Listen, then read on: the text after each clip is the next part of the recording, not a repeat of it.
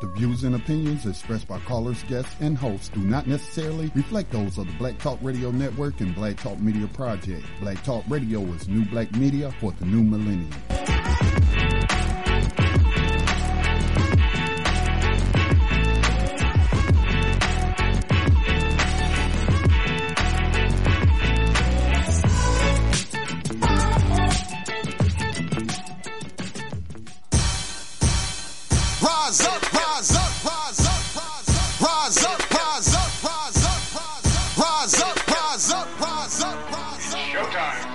Just lift your eyes up, let your wise rise up. See the signs of the times, if it's time, rise up. When death and hell dwell among all God's people, when those we chose and trusted have become completely corrupted and inherently evil, when the feast that feeds you starves our Father's children, when snuff, porn, and pedo forms begin to get top billing, rise up. When famine claims millions, when justice gives blind eyes to billions, when the Lord's anger is no longer feared, if his protection is gone and your enemies are near, if you've seen the seas spill over and the mountains shake, break, and fall, if the moon ever turns blood red and you can't see the sun at all, rise up. No matter if the prize is high in the skies. Peace and welcome to New Abolitionist Radio, a program that seeks to educate, inform, and agitate on the issue of 21st century slavery, hosted by social activist and spoken word poet Max Parthas, with New Abolitionist and actionist Johanna Alaya, and Black Talk Media Project founder Scotty Reed. On this program, we discuss recent news on legalized 21st century slavery and human trafficking, along with projects and people who help combat it. Today is October 5th, 2016. We'll be going over the history and applications of the exploited 13th Amendment in anticipation and preparation for the release of the groundbreaking and highly anticipated films 13th and Birth of a Nation this Friday. A rider of the 21st Century Underground Railroad is Jerome Morgan. On January 17, 2014, he walked out of prison after spending 20 years incarcerated for a crime he did not commit. Our abolitionist in profile will be provided by Scotty Reed. Expect all of that and more tonight on New Abolitionist Radio. If you'd like to share a comment or question, call in and join us at 1-641-715-3660. The access code is 549-032-pound. If you're already on the conference line, all you have to do is press star 6 and 1 to queue up from the conference line. Once again, I'm Max Parthas. What's happening, Brother Scotty? So, Johanna? I don't see Johanna on the board yet, but I'm here. I'm doing okay, man. Right. Just trying to hold it down. How you been affected by that hurricane? Is it coming your way as well? No.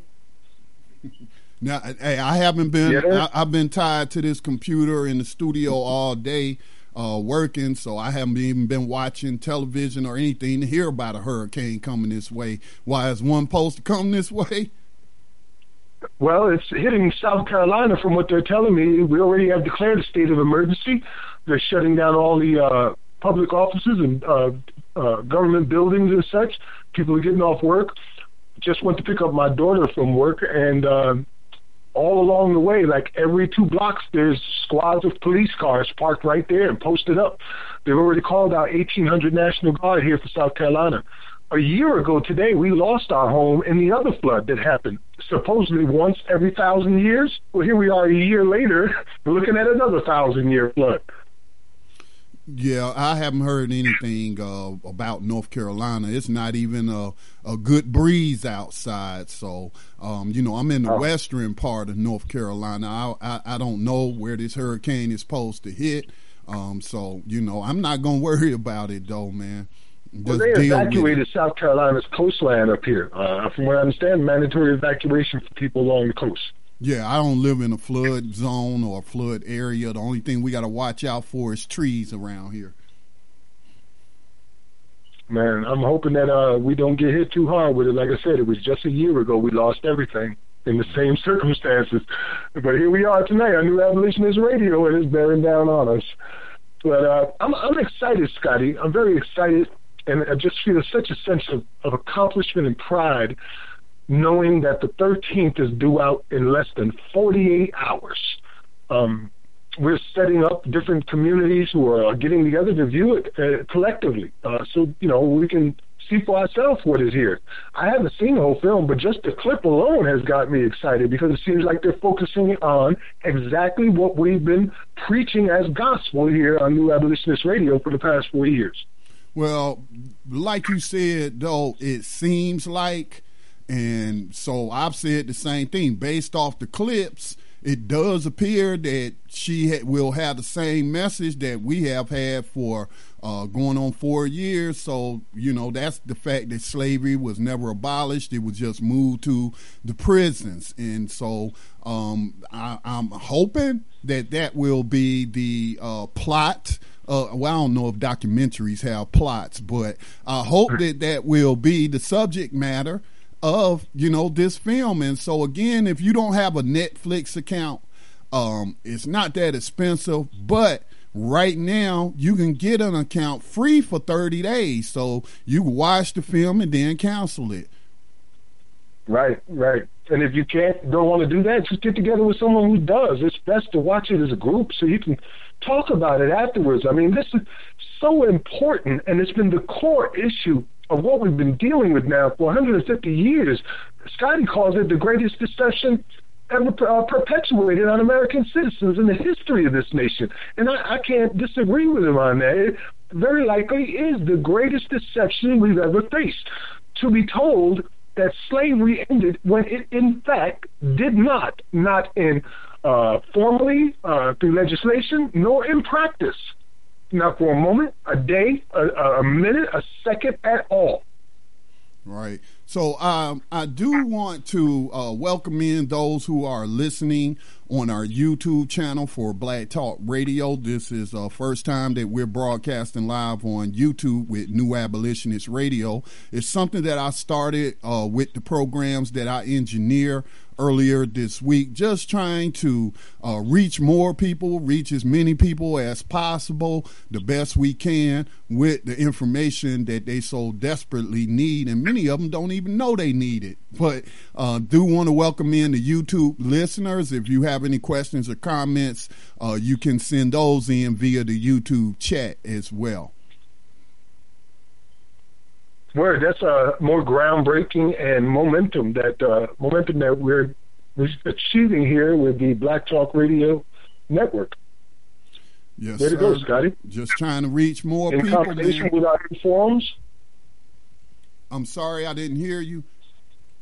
I said in combination with the new social network that you set up. Oh, yeah, btrcommunity.com, yeah.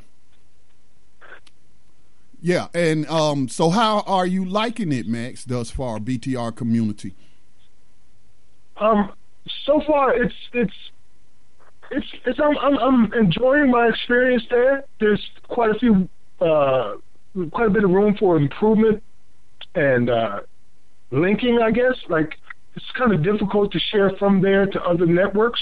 You have to copy and paste, and if you're not a member, that's kind of on purpose. Yeah, that's kind of on purpose. You can share the videos; those have the share tools, but that's kind of on purpose because in order for me to do that, I would have to open up a back door to our platform for Facebook, and I'm not going to do that. Right. I hear that. Well, we do have Johanna joining us. And to populate this social network to the point where we won't need to reach out to any other social networks. Yeah, so, that wasn't my main concern on being able to share to other networks because, again, this is a community that was created with the privacy of the user first and foremost in mind and its security. So I don't want to open up any back doors to these other networks to where they can exploit that and possibly be doing some nefarious things. So I want to keep it closed off to those networks. So the video section, it does have the share tools, and it didn't require me to, establish a backdoor connection to Facebook or Twitter or the other groups. So that's good enough for me. But we do have Johanna. What's going on, Johanna? What's up, brother? What's going on? Oh, man, good to be with y'all. Sorry I'm running just a little bit late, but I was able to hear most of Max's intro and the dialogue y'all been having so far, so good to be here with y'all. You know, Scotty, I remember like a year ago, man, when I asked you to please develop some kind of a YouTube version or video posting site for people of color, for black people in America, because of what I was seeing on those sites. Like, it really disgusts me to no end when I see these snuff films of my brothers and sisters being brutalized and murdered and killed. But before you watch it, you got to get a message from Geico, or you got to hear about Subway's new sandwiches, or all kinds of different leeches just sucking out our life and exploiting our deaths. It just totally disgusted me. And I remember asking you, could you please put something together for us? We really don't have to do this. And we're going to put something like that on, and let it be something relevant that makes a damn difference in our lives and helps us, not just some vampire sucking off anything that's popular. Right. As you know, BTRcommunity.com is not monetized in that way. You don't see any ads or anything, and we can do that because we are trying to raise the funds not only to improve the network and maintain what we have, but to expand our other media operations. So we just got a subscription, very small fee, $24 a year. Certainly, you know, you could probably save that if you cut back on sodas or something. So yeah, I doubt if you'll see anything like that on Black Talk Radio Network for sure, where you have to go and watch the latest killing of a young unarmed black man, woman, or child, and have to watch a Geico commercial before you get to see them brutally murdered in front of your face. It's disgusting. Anyway, like I said, I am very excited about this 13th coming out and Birth of a Nation. And I guess that in itself is another conversation that we'll probably get into throughout here. Johanna, how are you feeling at this point? I mean, because as I said earlier, it is kind of like the culmination of a lot of what we've been doing here, using the word Scotty does, propaganda, and getting this information out and disseminating it to the point where now it's being featured for the first time in the history of the New York Film Festival. A documentary is being premiered there on the 7th, and at the same time being released worldwide via Netflix on the 7th. So it really seems like a climax moment. How do you feel, man? I mean, I'm happy about it, man. I'm I guess an eternal skeptic until they show me something different. I believe that the positive things about it, I'll start with that. The positives about it, obviously, we have affected the narrative, and not just us, but the people that we can trust that have been in the trenches with New Abolitionist Radio, with Black Talk Radio Network, as far back as my earliest times of hearing these conversations on the air through Political Prisoner Radio, and just following that over to New Abolitionist Radio. So people that have been there for the last several years, and then all the people that we've met along the way that have been doing it since, you know, Angela Davis days and on further back than that. So yes, there's definitely people that are on the level that we can trust, that have had this proclamation in their mouth and this truth in their heart and a burning passion to get that out there and to make a change. That's been there. So definitely, I trust those people, and I'm thankful that this is becoming a more mainstream conversation. I'm thankful because I remember the 2012 election, and this wasn't even a part of the conversation. So to see on the eve of this year's election, the movies coming out, I'm happy about that. I only hope that she goes all the way. I only hope that, like you and I discussed, other things don't get put into the media narrative to drown it out. We know the prison strike is going on a month old, and there's still no mainstream coverage because the people that fund media, mainstream media, are all the people that are using slave labor, so they're not going to tell people about that. They're not going to pay for advertising on networks that are going to show that info, so none of those networks are going to show it. Same thing with this movie. I just hope that the people that have the money, that control the narrative, don't snuff it out if it is good, and I hope they didn't, kind of nip it in the bud before she even got it made, that it doesn't go far enough. It needs to go far enough. It needs to be alarming. It needs to shake up the narrative, and that's what I'm hoping for. Yeah, indeed. I have trepidations as well. And my trepidation stems from the people that are involved in it. You know what I mean? Who I see on there. Like, I love Michelle Alexander, and I'm very appreciative of how much she's opened up conversation on mass incarceration. But the problem is we're not dealing with mass incarceration, and she's never come out and called this slavery. So, you know, her being on there is good and bad at the same time. Same thing with Newt Gingrich. Like, Newt Gingrich is probably right at the center of white supremacy in this nation. You know what I mean? So they've got him on there also saying things as well. So I'm hoping that people don't get pushed in the wrong direction of understanding, right, and start, you know, we're back to Jim Crow, and this right here is just a mistake done over time, and we can reform it. I know this is slavery; it's a crime against humanity. It's been going on now. Well, if you count all of slavery, it's been going on for like 500 years, but this deception has been going on now for 150 years, and it's reached its climax as of the last 45 years with the introduction of private prisons and with Richard Nixon's war on drugs. So I have trepidations, but I also know that we influence this society indirectly on a pretty large scale. We're among the reasons why even this conversation is even being had, you know, because there really wasn't that many people out there pushing it as hard as we are, or getting it out there as far as we are. And we reach multiple countries right here from New Abolitionist Radio. Yeah, on that influence. But first, let me just read this from the New York Film Festival director, where the film had already debuted. It actually is running from September the 30th through October the 16th at the New York Film Festival. The tickets had went on sale on the 11th, but this is what the director had to say after watching this film.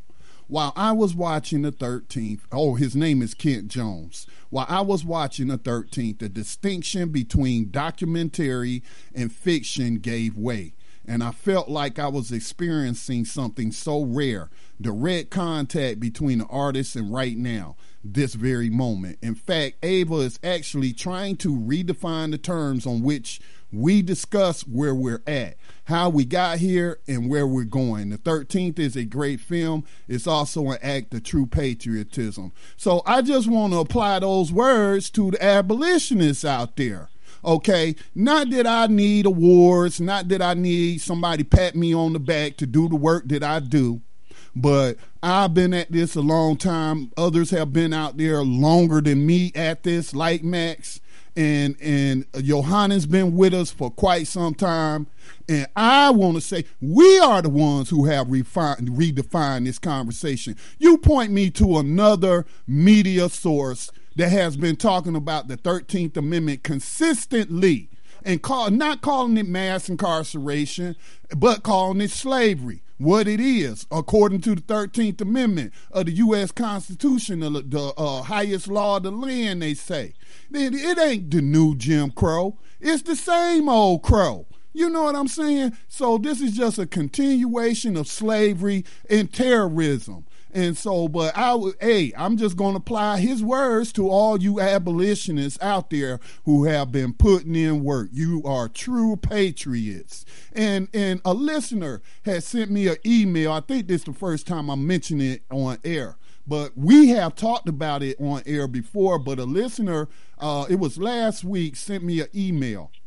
And they sent me a screenshot of Colorado's Amendment T. That's what it's called, Amendment T. But it's a ballot initiative that will remove the slavery exception clause from the Colorado Constitution. So I don't believe in coincidences. We've been at this for 4 years now. We have been putting information out to people, reaching out to people, calling people out, putting up petitions to the CEO of USA Inc. and asking him in Congress to remove the 13th Amendment exception whenever they had their little propaganda ceremonies celebrating the 150th anniversary of the 13th Amendment. And we were covering that, and we were pointing out, if the 13th Amendment, they so proud of it, then why at this ceremony do they not have a copy of it for people to read it for themselves? Because if they read for themselves and they have good English comprehension, they'll be like, hold up, wait a minute. Except for punishment for crime, how can you abolish something and then have an exception to it? So shout out to the abolitionists out there that's been putting in work. And as Yohanan mentioned, we're talking Angela Davis. We're talking other people in the Black Panther Party who have been talking about it for decades. We're also talking about Lee Wood, who in 1971, I believe, either 71 or 72, published the book Prison Slavery, talking about the 13th Amendment and everything. So, you know, this, and Max, you said something earlier about this. I hope this isn't the climax, Max. I hope that a documentary coming out ain't the climax of this movement, because I'm a climax. Oh, one. Okay, got you. Because the climax would be when we finally abolish slavery once and for all. Well, for me, that it's always been the goal, to free people, to free those innocent people who are being tortured, murdered, killed, abused, and exploited right now. That should be a priority of all of us. You know what I mean? However we get to that thing. But as far as on a propaganda level, to get this information out there at this level is a very big thing. You know what I mean? It's a watershed moment because now you can't have an excuse like you can't find it. It's worldwide. It's available for everybody to see. It's getting all kinds of accolades. If you're not watching it, it's because you're choosing not to watch it. So we have done our job to that point. You know what I mean? We've gotten that out there, and we're going to have to keep pushing it. I already know that. It's not going to be the end-all, be-all, but this is a huge tool for us now to be able to further show that we've been the ones all along making sense here. And, you know, you mentioned Angela Davis, and I've given her credit, too, just like Ava DuVernay has given her credit as well for inspiring this film. And I've given her credit for making me an abolitionist when she put the call out that we needed a 21st century abolitionist movement. But at the same time, recently I'm hearing from her where she's saying that anybody that doesn't vote for Hillary Clinton or the Democratic Party are narcissists. She's basically calling us all selfish for not voting for the Clintons. It really broke my heart, man. I didn't know what to expect. I mean, the mother of the modern abolitionist movement endorsing the mother of mass incarceration. And it just blew my mind. I really want to hear more about how she came to this conclusion that it's our fault and we're narcissists if we don't vote for the same person that killed millions of our family members, incarcerated tens of millions of our men, women, and children, and decimated entire communities. And because she's the face of the Democratic Party, that we're selfish not to just endorse her? I don't understand that. Try decimated whole countries. Right. And, you know, we've taken this farther than Angela Davis took it, more directly to slavery. That was been our mission. We've connected the dots that this is slavery. It's not worthy of prison abolition. It's worthy of slavery abolition. You can't stand there and say to the world that slavery was never abolished and then ask for prison abolition. You're kind of skipping a part right there. Right. Well, I forgot to give out the telephone number in case we have anybody that wants to ask a question, make a comment. You can call us at 641-715-3660. The participant code is 549-032#. Just hit *6 and 1. We'll bring you on air. We still got about 6 minutes before we take our break at the bottom of or halfway through the first hour. Guys, y'all want to get started with the program and get into some of these stories? I thought we had already done that. I thought we had already done that. I meant some of the intelligence reports from the field. Well, indeed. I do want to let people know also, since we've started New Abolitionist Radio here, we've got a lot of people to start running on abolitionist platforms in politics, you know, congressmen and senators and things like that. They've been on this program, even down to city council, you know, to start looking at things in more of an abolitionist perspective. And we've got another potential congressman doing that right now by the name of Frank Shaw Francois. And he published the the clip of the 13th, which I'd like for our audience to hear here today. And he said, time to abolish the 13th Amendment, repeal it or totally modify it. This will profit, put an end to private jails and prisons. As a congressman, this is another thing I will work to end. To hell with the Clintons. Vote for Jill Stein. Please do your own research and share this information. Signed, Frank Shah Francois. So that's pretty cool to hear more people running on an abolitionist platform. I'm not too keen on other things when you say these are other things, like this should be the thing. Nothing else is bigger than this. But I understand that they have constituents with issues that they have to deal with in addition to that. Anyway, like I said, we're 3 minutes out. We're going to talk more about the 13th Amendment, its history, where we found out about it personally, how it has affected us. How far back does the 13th Amendment go? Where did it first appear, and how was it used? All that information we're going to try to provide to you tonight, along with other stories that we have to share. So unless you want to say something, or Johannan, we'll take our first break, and when we come back, if you want to call in, press star 6 and 1 to queue up. We'll take your calls, and we'll talk about this thing. I'm all good. We'll take a break. That's cool. All right. Okay. Say here.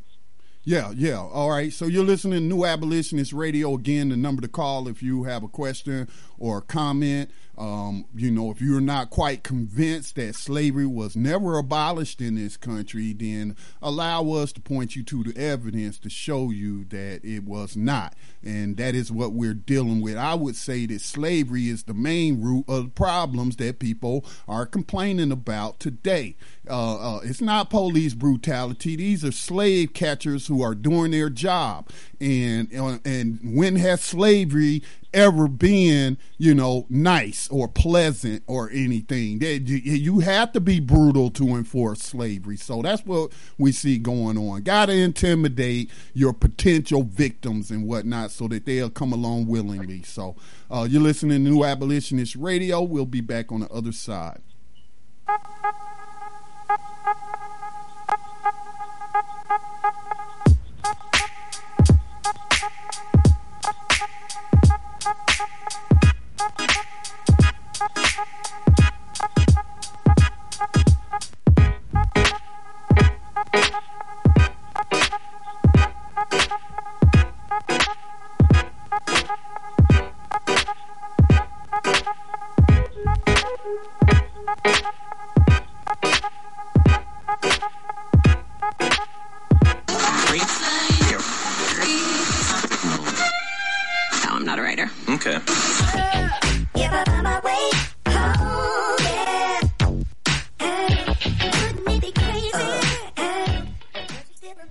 Radio since 2008, providing new black media for the masses.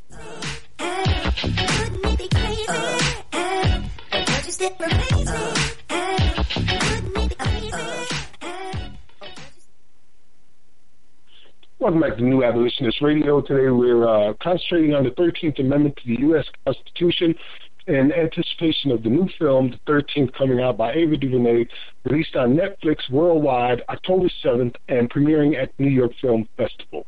It is the heart and the crux of the matters that we've been dealing with here for 150 years, and it is the root cause of our issues, primarily. Many of us think so as abolitionists, that we need to end this modern-day slavery. Max, we got a call. Yes. Let's take this call before we jump in, okay? Oh, okay. We got a call. Welcome to New Abolitionist Radio. Please state your name, where you're calling from, and your question or comment. Yeah. Name's Ramon, calling from Colorado, 719. Please, brother, calling from Colorado, where we were just talking about that exception clause. Yeah, we've been pretty popular with Scotty today. That's... Scotty, what did I hear you say about a change in? Because I just started reading our Constitution. There's going to be a change in the exception clause. Most of the state constitutions simply mirror the U.S. Constitution when it talks about slavery. And so, like many other states, like North Carolina is one of the exceptions. North Carolina does not have an exception clause. It says slavery shall be abolished, period.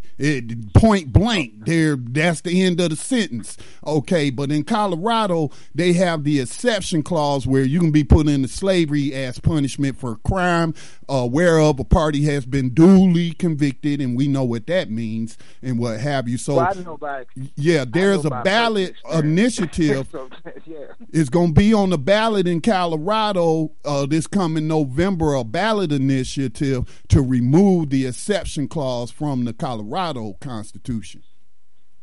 Right. Okay, that's what I was trying to catch that you were saying. Thanks. And that's what we were trying to do. Me and my wife just talked about that. We're trying to get everybody together locally here to sit down and do like maybe a ballot reading and interpretation to help everybody understand exactly what the hell is on these ballots and how, we don't need to know your vote, but you definitely need to know what you want to be voting for. So I appreciate you putting that information out there. Thank you, and I'll mute my line. All right, thank you. Thank you. Thanks for the call, brother. Well, I have it pulled up here. Wins like that, man. We just need a couple of wins, a couple of states to be able to pass legislation to change that amendment, take it out. That's really the beginning is what we need. Hey, guys, give me a second so I can organize myself on the board. I'm going to clear the caller's queue. Q&A queue is cleared. And that should have left Yohanan and Max unmuted. Okay, yeah, y'all unmuted. Go ahead. All right, can you hear me? Yes. You can hear me too. All right. Yes. Okay. Okay. I was just saying. I was just gonna say I got the Amendment T information pulled up in front of me. Like you said, it's on the ballot for the November 8th election. So. Hey, can you put that on New Abolitionist Radio too, so others can see it? I could put it in the BTR community because my abolitionist revolutionary post. Okay, that's right. All right. Got me banned from the Facebook for 30 days. So I'll put it on the BTR community page, and then y'all can put it over to New Abolitionist Radio. But it's saying that, like what we already been discussing, remove the language. It just says, clearly, Amendment T proposes amending the Colorado Constitution to remove language that currently allows slavery and involuntary servitude to be used as punishment for the conviction of a crime. It goes on to define slavery as defined by Black's Law Dictionary is a situation in which one person has absolute power over the life, fortune, and liberty of another person. The U.S. Supreme Court has defined involuntary servitude as a condition of servitude in which one person is forced to work for another person by the use of threat of physical restraint or physical injury, or by the use of threat or coercion through law or the legal process. And it talks about how Colorado's Constitution, as well as the U.S. Constitution, allows for this. Under Article 2, Section 26 of the Colorado Constitution, slavery and involuntary servitude are prohibited except as punishment for the conviction of a crime. Amendment T will remove this exception. They go on to mention offender work requirements in the justice system as far as prison work requirements and community service, saying that, and then defining what those are. It also talks about probation, where courts will require that offenders sentenced to probation maintain suitable employment and pursue employment-related education or vocational training. So it's saying that the argument for this amendment is that in the Constitution allows for slavery and involuntary servitude. It says removing the language reflects fundamental values of freedom and equality and makes an important symbolic statement. There are 25 other states that do not have any language related to slavery and involuntary servitude in their constitution, and both prison and work community service programs are available to operate within those states. Now, I was right here with y'all when we did the state constitution series for an entire year. I'm not familiar with 25 states having no language related to slavery and involuntary servitude. From what I understood, we only found like 2 states that didn't have language. Actually, that does sound about right. A little bit more than half, I would say, had something in there from the research that we were doing, if I remember correctly. Some of the states, like a couple dozen, didn't have them. Yeah, some of the states did, like the border states, like Missouri and what have you, the expansion states back in the 1800s, they didn't have anything referring to slavery in their constitution.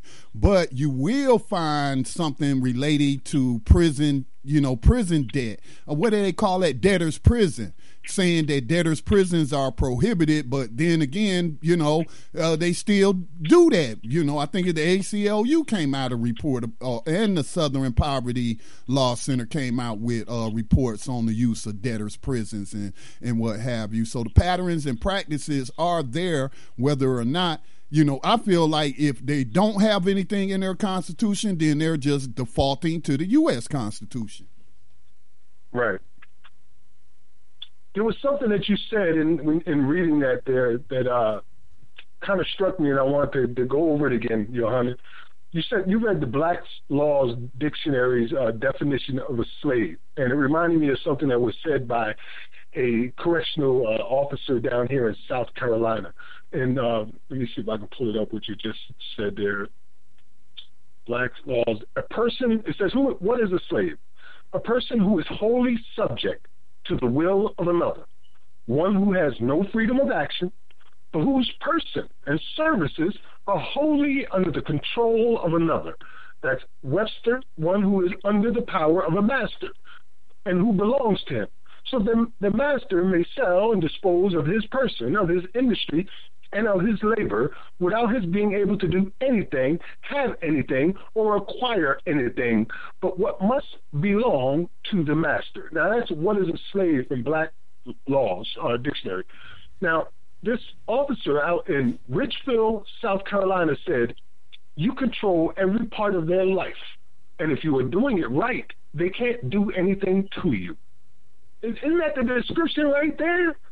Right. You control every part of their life. That's what you're doing from the moment they wake up to the moment they go to bed. And they don't have choices about whether they got to work or not, because you know you will be punishing them with solitary confinement or bird feeding or all kinds of dangerous and crazy stuff if they don't go and do your daily jobs. And some of these jobs we've been talking about, a million of them across the nation, are as much as like fighting fires in California for the Justice Department out there. They got juveniles doing it and prisoners. We have prisoners handling our ballot boxes during the elections. When BP oil spill went down, they had prisoners clean it up. You got Verizon using call centers, and I've heard reports that as many as 30 some odd prisons in California have factories built inside of them. Yeah, man. They are in every industry. There's no industry. They had my little brother when he was 10 years a slave working on a poultry farm, processing turkeys and what have you. But that Black's Law dictionary definition of slavery or what a slave is, I would say that's too narrow. Because we know from our study of doing abolitionist profile that enslaved persons sometimes were paid slave wages. So I don't want them to. That's where you got slave wages from. Yeah, I don't want them to use that and say, oh, well, if they getting paid 12 cents an hour, then they're getting something, and they're going to take that and save it up and buy something from the canteen. So they don't fit that definition. So I think that's too narrow of a definition, and it doesn't apply. It's just too general. There are many caveats to how they practice slavery in this country. And again, the term slave wages comes from the fact that some highly skilled enslaved Africans that were providing some kind of extra value to the person, the evil person enslaving them, would sometimes allow them a little small wage, and they would save that up, sometimes purchase lottery tickets, and if they won, they would buy their freedom, or they would save up for years and purchase their freedom from the person enslaving them. So, just cause a person getting paid doesn't mean they're not a slave. Right. There's another definition by John Ruskin, 1819 to 1900, an abolitionist, and he simply said the distinguishing sign of slavery is to have a price and to be bought for it. Today, that price for a child like Khalif Browder, rest in peace, who is one of the features in the 13th, was $353,000. $353,000 a year is the price of incarceration for a teenage boy in New York State. It's the highest in the country to put him in these private facilities. Unfortunately, they sent Khalif Browder to an adult facility in New York, Rikers Island, where he was abused by guards on video, potentially molested by the fellow prisoners there, where he was a child at, held with no crime, no charges for 3 years, went through all this abuse, and then finally released without so much as our bad, we made a mistake, and ended up committing suicide. So $353,000 in New York is what the price of a child is. Here in South Carolina, it's $161,000. In New Jersey, it's $240,000 for one child to be incarcerated for 1 single year. That's just talking about the children. Yohanan, I have a question for you. Have you ever come across a breakdown from the private prison industry on how much they make per? I know they call it per bed, but we know that's just a nice way of not calling people slaves. Yeah, the closest thing that I can remember we've had on was like off the quarterly earnings calls where they would talk about how many beds and then how many billions each bed translate into, and you just have to divide it by that. So I know they've talked about, like even with this contract now, that this is a good way to get that introduced into the program. Is since we're reporting on the Bureau of Prisons saying a month or so ago that they weren't going to renew any contracts. That was Department of Justice. Yeah, this is a prime example. The GEO Group got a renewal of the contract to take in 1,800 beds at this with D. Ray James down in Folsom, Georgia. So when they give you the amount that was for, like how much they renegotiated that for, I want to say it was like $3 million, but. However, that's like the numbers that we typically get. I haven't seen anything that they put out ordinarily that just says like what each bed is worth per se, but they will say in those earnings calls when they get contracts, they will say like however many thousands of people, how many beds they represent, how much that contract is worth. But that can include like health care, that can include maybe some other aspects of, what the contract is for that's not specifically just per bed. So I really don't know. Let me see if I can find something for you. Yeah, we do got a caller. I want to bring in this caller, but I guess we'll talk about this afterwards. But yeah, that was the Department of Justice a few weeks ago said that they were not going to renew any contracts with the private prisons. And so the Bureau of Prisons is under the DOJ. So somebody not following orders or somebody didn't get the memo. Okay, because they turned around and renewed their contract with the GEO Group. But area code 910, you're on New Abolitionist Radio. Yeah. At some point, I want to read some research that I did on the 13th Amendment, and I also want to end the program with a poem by Frederick Douglass that I found. So just giving you a heads up. Okay. Area code 910, go ahead with your question or comment. How's it going, fellas? First of all, I want to make a comment about the show, especially towards you, Mr. Reed. I stumbled across you guys' radio station by listening to the TuneIn app about 4 months ago. And I listen to you guys every day while I'm at work. And you guys are like a treasure trove of information, and I learned so much. Like, I used to listen to music while I was working every day. And since I've stumbled across listening to you guys, man, my playlist gets no play. I just listen and learn, and it's just so informative. And I've been looking for something like this for so long. And because I used to listen to a lot of NPR and a lot of talk radio, and I was so disgusted by the lack of I guess news about us on these different platforms. And ever since I've been listening to you guys, it seems like you guys have been waking me up. I can't speak for everybody else, but I know me and my wife, we enjoy the topics, the conversation, and how you guys just keep it 100% real, that slavery never was abolished. It's just everything in the word. And my question is, well, I guess it's not really a question. It's just that when I try to tell some of my friends and coworkers the information that I learned on you guys' platform, they look at me like I am telling them the absolute lie, like I'm blowing smoke in their face, and it breaks my heart that, it just reminds me of like they're in the Matrix. Why did you take the wrong pill? I'm trying to wake you up and let you know it's time to basically come together. Let's get these resources. We got to become hoarders and get everything that we're going to need for the future, because it's about to get really, really rougher than what we seeing now. And I just want to thank you guys for everything, all the topics, all the radio shows that's on this platform.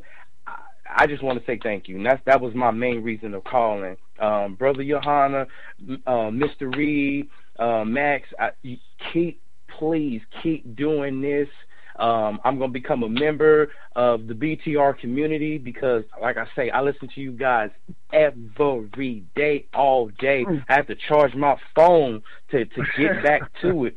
I've even listened to shows that I listened to before just so I know, because I may have missed something. I drive a noisy forklift all day, and it's unbelievable when I talk to these guys and they just look at me like I'm not telling them the truth. What is there anything that I could tell them? In terms of, I wrote something earlier today, and I'll read it to you. It's real short. Maybe you can tell them something like that as well. It's really understanding where you're at. According to records, Harriet Tubman said, "I freed 1,000 slaves. I could have freed 1,000 more if I could have just convinced them that they were still slaves." Now think about that. Right, right. I think Max must have dropped. Max must have dropped. Another thing I would recommend is just printing out the 13th Amendment and circle or put in parentheses the exception clause that says except for punishment for crime, and let them read it and ask them what do you think this says, and then wait for their answer. I got that on my phone. It's on my phone with the technology that we have, and I'm telling you, it's just, I live here in Fayetteville, North Carolina, and it's. Hey, sorry about that. Yeah, me too. I'm originally from. Go ahead. Well, let me finish reading to you, and so you could get your answer to the question that you asked, and then we'll continue on with it. But I just want to read it to you. I want you to think about the time that she said that and this time now. So at the height of slavery in the 1800s, while an underground railroad was operating, and every person knew and proclaimed that slavery was the law of the land, this one woman, risking her life to bring people out of bondage, couldn't convince half the slaves she met that they were still slaves. So I have no illusions what kind of brainwashing, delusional society I'm dealing with. It took 500 years to get us where we're at right now in the way of thinking. We're not going to change that overnight. Right. You're right. Well, like I said, I just wanted to call and say thanks. I'm Brother Vince calling from Fayetteville, and you guys have a great night. All right, thank you, Brother Vince. Thank you, brother.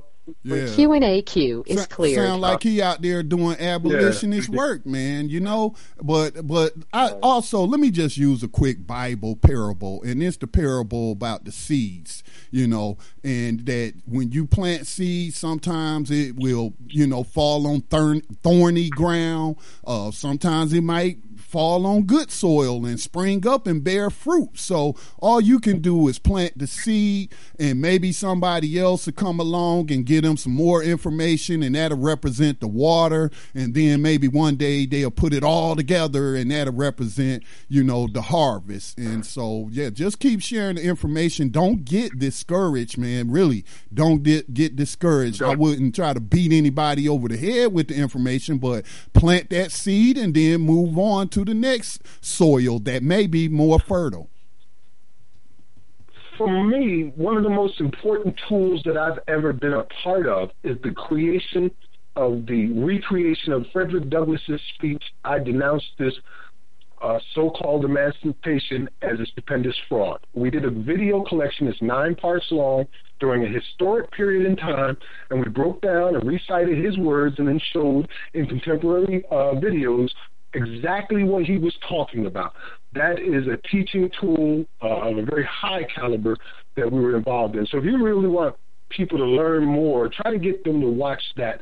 It's called I Denounce This So-Called Emancipation as a Stupendous Fraud, and it's available on YouTube and at thenewwordorder.com, thenewwordorder.com. Oh, yeah, and don't forget to tell them about the documentary film that's going to be on Netflix on October the 7th, I think at 8 o'clock p.m. Eastern time, but it's a big deal on Netflix. And so they have a 30-day free trial. So even if they don't want to, end up paying for it, I would get a free subscription just to watch that film and invite other people over. I plan on having a watch party here at the house. Yeah, and I'm planning on doing the same thing, having a watch party at the house. As a matter of fact, I spoke to Johanna earlier today and was saying you and I and him should get together afterwards and have a discussion. I mean, while it's still fresh in our minds, and then just have a conference call and talk about what we just saw. Well, I actually had thought about scheduling a radio program like a after party for the show. I mean, for the film. Well, let's do that. Okay. Let's do that. Bring others in and let's talk about what we just saw. So we'll have our community meeting right here on our community. Okay, so Friday night, okay, yeah, we're good because Friday night is clear. Friday night's clear, yeah. That's going to be awesome. If you're listening right now and you want to be a part of that conversation after viewing with us, make sure you keep in touch with Scotty, follow his page so he can let you know when and where that will be available. Yeah, it'll be published to blacktalkradionetwork.com like the other programs. Word. Well, hey, let me sneak this in. Can y'all hear me? Yeah, let me throw this in there quick, Scotty. To your question, when the brother called in, I did remember we had talked about the cost with Geo as far as the family detentions. I don't know if y'all remember when we got that deep into it a couple of years ago. I did find some notes that we had from the program previously. $112.50 per detainee per day. This is through their ICE contracts, Immigration and Customs Enforcement contracts. The standard is $112.50 per day per detainee. And then there's other contracts like in Texas where they got state daycare licenses for these detention centers so they could hold entire families down to the little babies. So in Texas, family detention ranges from $266 to $298 per bed per day. So you're looking at a range from around 100 to up to about 300 a day, just depending on if it's a single individual or family through their ICE contracts. CCA with private prisons state to state varies as well, kind of in that same range, about 125 a day. So, I mean, this is the numbers, man.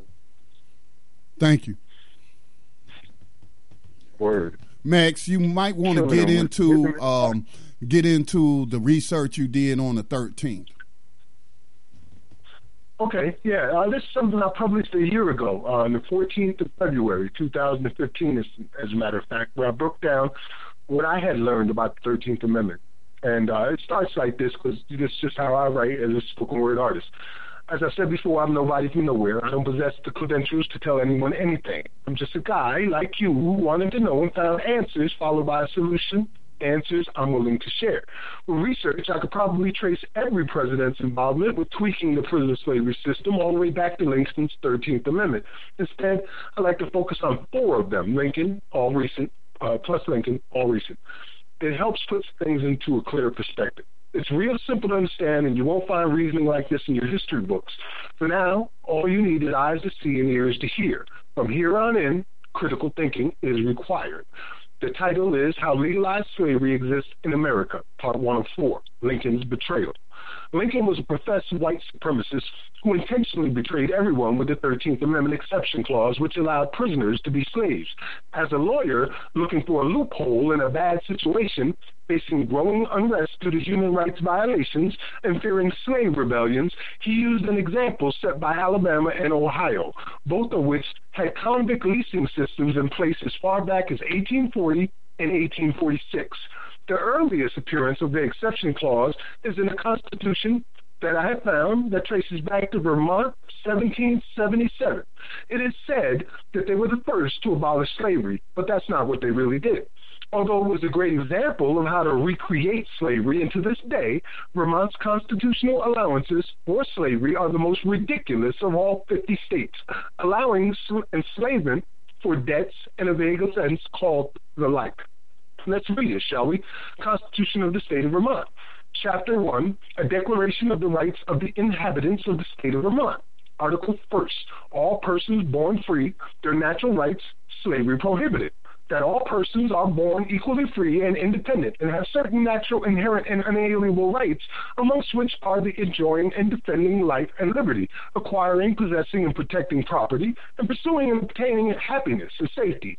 Therefore, no person born in this country or brought over from overseas ought to be holden by law to serve any person as a servant, slave, or apprentice.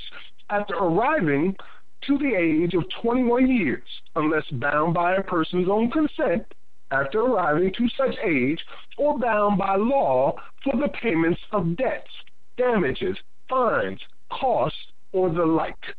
See, Britain took note, and by 1779, Parliament had enacted the Penitentiary Act, which introduced state prisons for the first time. The act was drafted by prison reformer John Howard and jurist William Blackstone. It recommended imprisonment as an alternative sentence to death or transportation. The American colonies had been used as the destination for transported English criminals. England was building prisons in America to provide a colonizing workforce of European indentures, and only 2 were built in London. Paragraph partially drafted from Wiki Penitentiary Act. Now, Lincoln knew all of this and worked in collaboration with Southern lawmakers to come to this deal of conversion. In his own words, he told the leaders of the South that their only differences about slavery lie in quality versus quantity, i.e., the North thought it was wrong and should be limited through state, federal-controlled prisons, and the South thought it was a right that should be legal to all citizens. In the end, Lincoln won and enacted the full conversion of slavery to prison slavery, from citizen-owned to state and federal owned. Right here in South Carolina, where I live, SDOC proudly bragged, or did brag, on their website about history tracing back to the first state prison in 1866, exactly 1 year after the emancipation. Chain gangs were part of the prison slave labor practice, and in particularly a massive road development project during the 1890s.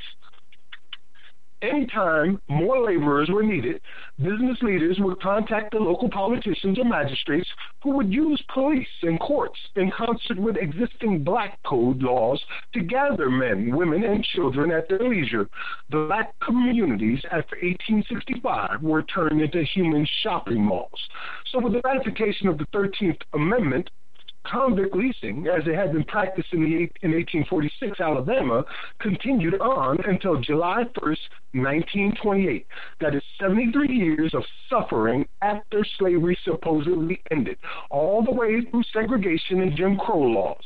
This is why we say as abolitionists that slavery did not end at any time in American history. It was only transformed. Anyone who teaches or tells you that slavery ended is lying, or an uninformed parrot repeating what they accept at face value after 150 years of deception. The next stage became known as Unicorn and began on December 11, 1934 as a subsidiary to the U.S. Inc. and is today a $1 billion a year industry. Their primary product is prison labor and services at cutthroat costs. I mean, who can compete with slave labor? And they have a veritable chokehold contract on all goods made for the U.S. government. They and other prison labor companies provide caged and working bodies for commercial international private corporations like Whole Foods, McDonald's, Starbucks, Verizon, and dozens of other corporations. And we'll get into that in later parts of this. There you have the research that I have put together, and it's called How Legalized Slavery Exists in America. That's part one.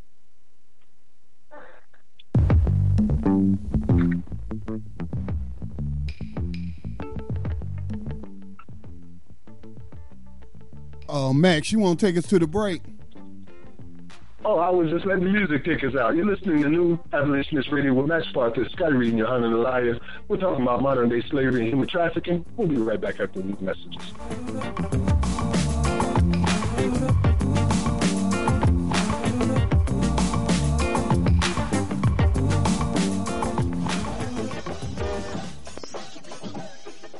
The Black Talk Media Project funds the use of new media technology in efforts to restore independent black voices to the myriad of issues affecting Afro-descendant people all over the planet.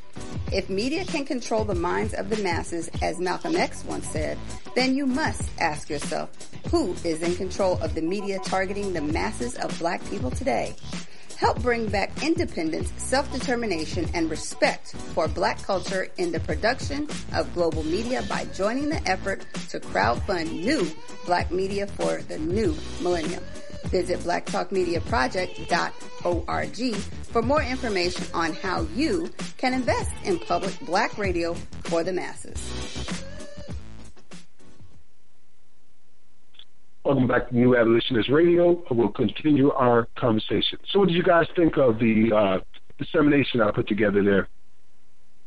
Oh, that was great, man. I mean, you are not a award-winning spoken word artist for nothing. Well, thank you, brother.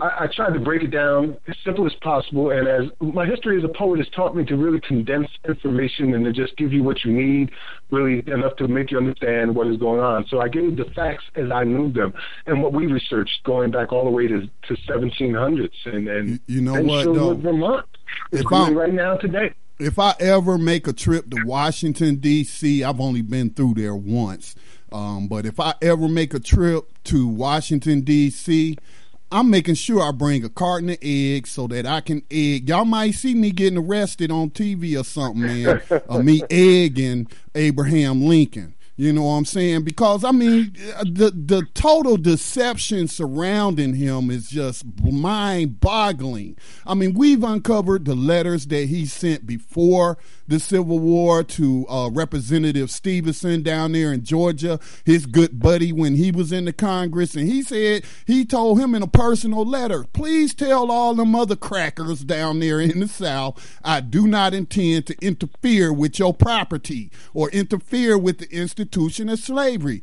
But they didn't believe him. And so they went on ahead and seceded from the Union.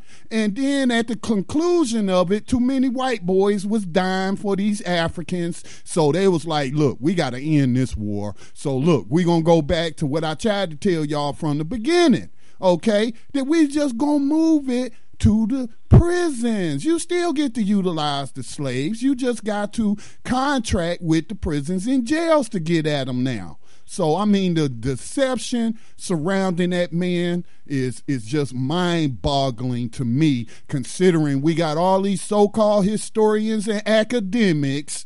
Why are they going along with this? You know, why are they going along? Because they're afraid to speak truth and then lose their little tenured positions or something. I just don't understand how so many academics can just bury their hands in the sand in regards to the legacy of Abraham Lincoln. Well, I don't really understand either, Scotty, but I do know this, that something this big, this groundbreaking, this I mean, it just changes society as we know it. It changes our understanding of who we are and what we've been dealing with for over 150 years completely. And something that big is always met with a lot of resistance first. People believe that the world was, a saucer for the longest time. People believe that the earth was the center of the universe for a long time. And even those who came forward with the truth about, our solar system, were chastised and imprisoned and even killed by the Catholic Church. So when information is this big and this just groundbreaking as it is right here, it's met with the fiercest resistance. And it's hard for even the most intellectual among us to finally realize that they've been wrong for most of their life. Cognitive dissonance. People hear it. Yeah, imagine if you're a teacher, right? And you've been teaching for 30 years that slavery ended. And you've been teaching all these students and you've got your story down pat and you show all the facts that as you know them, and then somebody hits you with this information. How are you supposed to act? Well, if you're an honest person, if you're an honest person, you're supposed to act grateful. You're supposed to show gratitude. Right. You're supposed to be thankful and say, wow, I was once blind, but now I see. And then you're supposed to go out and go teach others what you just learned. If you're an honest person, if you have integrity, if you have self-respect, that's what you should do. But that makes me wonder about all these people that continue to be slavery deniers, both passively and actively, going out here to go against what we're teaching people, what we're showing people. We're not trying to indoctrinate anybody. We're just revealing, shining the light on what's already there. So, yeah, if you're honest, you'd be grateful.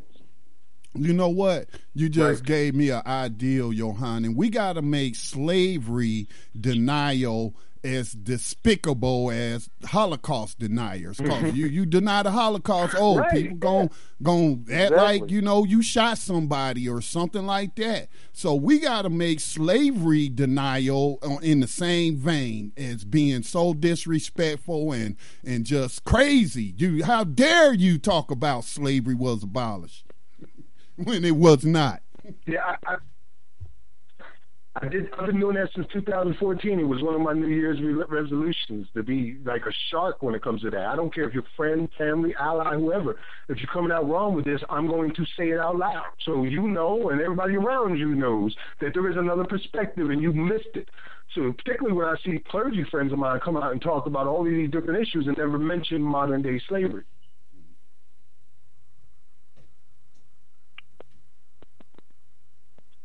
But yeah, that's good ideas.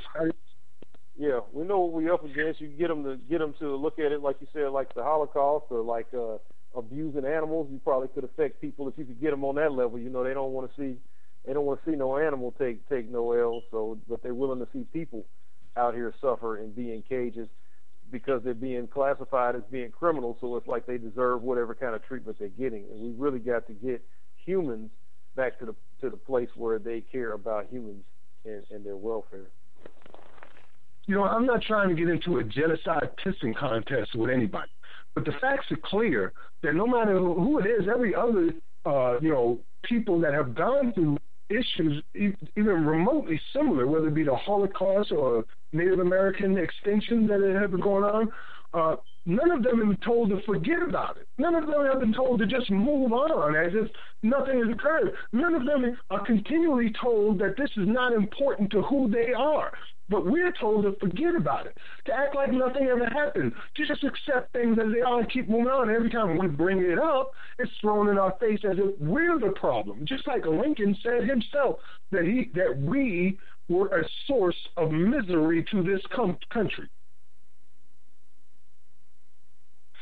So, yeah, we got to change that. We have to change a lot of perspectives, beginning with the idea that slavery ever ended at any point at all. And I'd like to think that we've accomplished that to a very large degree now. I would like to think that.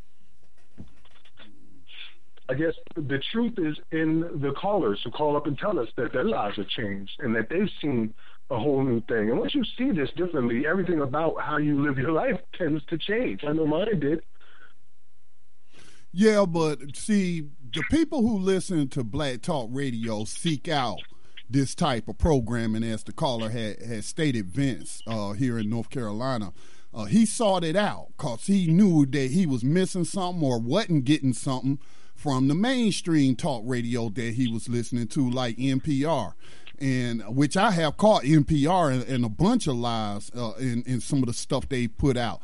But you know, we are still not reaching the millions that mainstream media reaches, and so that's why I have the project going on to crowdfund a mass media network, you know, where we can then go at the people, come to the people on a localized level with media and what have you. So that's what we're up against, but it's still at the same time, like I was telling somebody else about the listening audience of Black Talk Radio, and I was like, you know, sometimes it's not how many people are tuning in, but it's who's tuning in.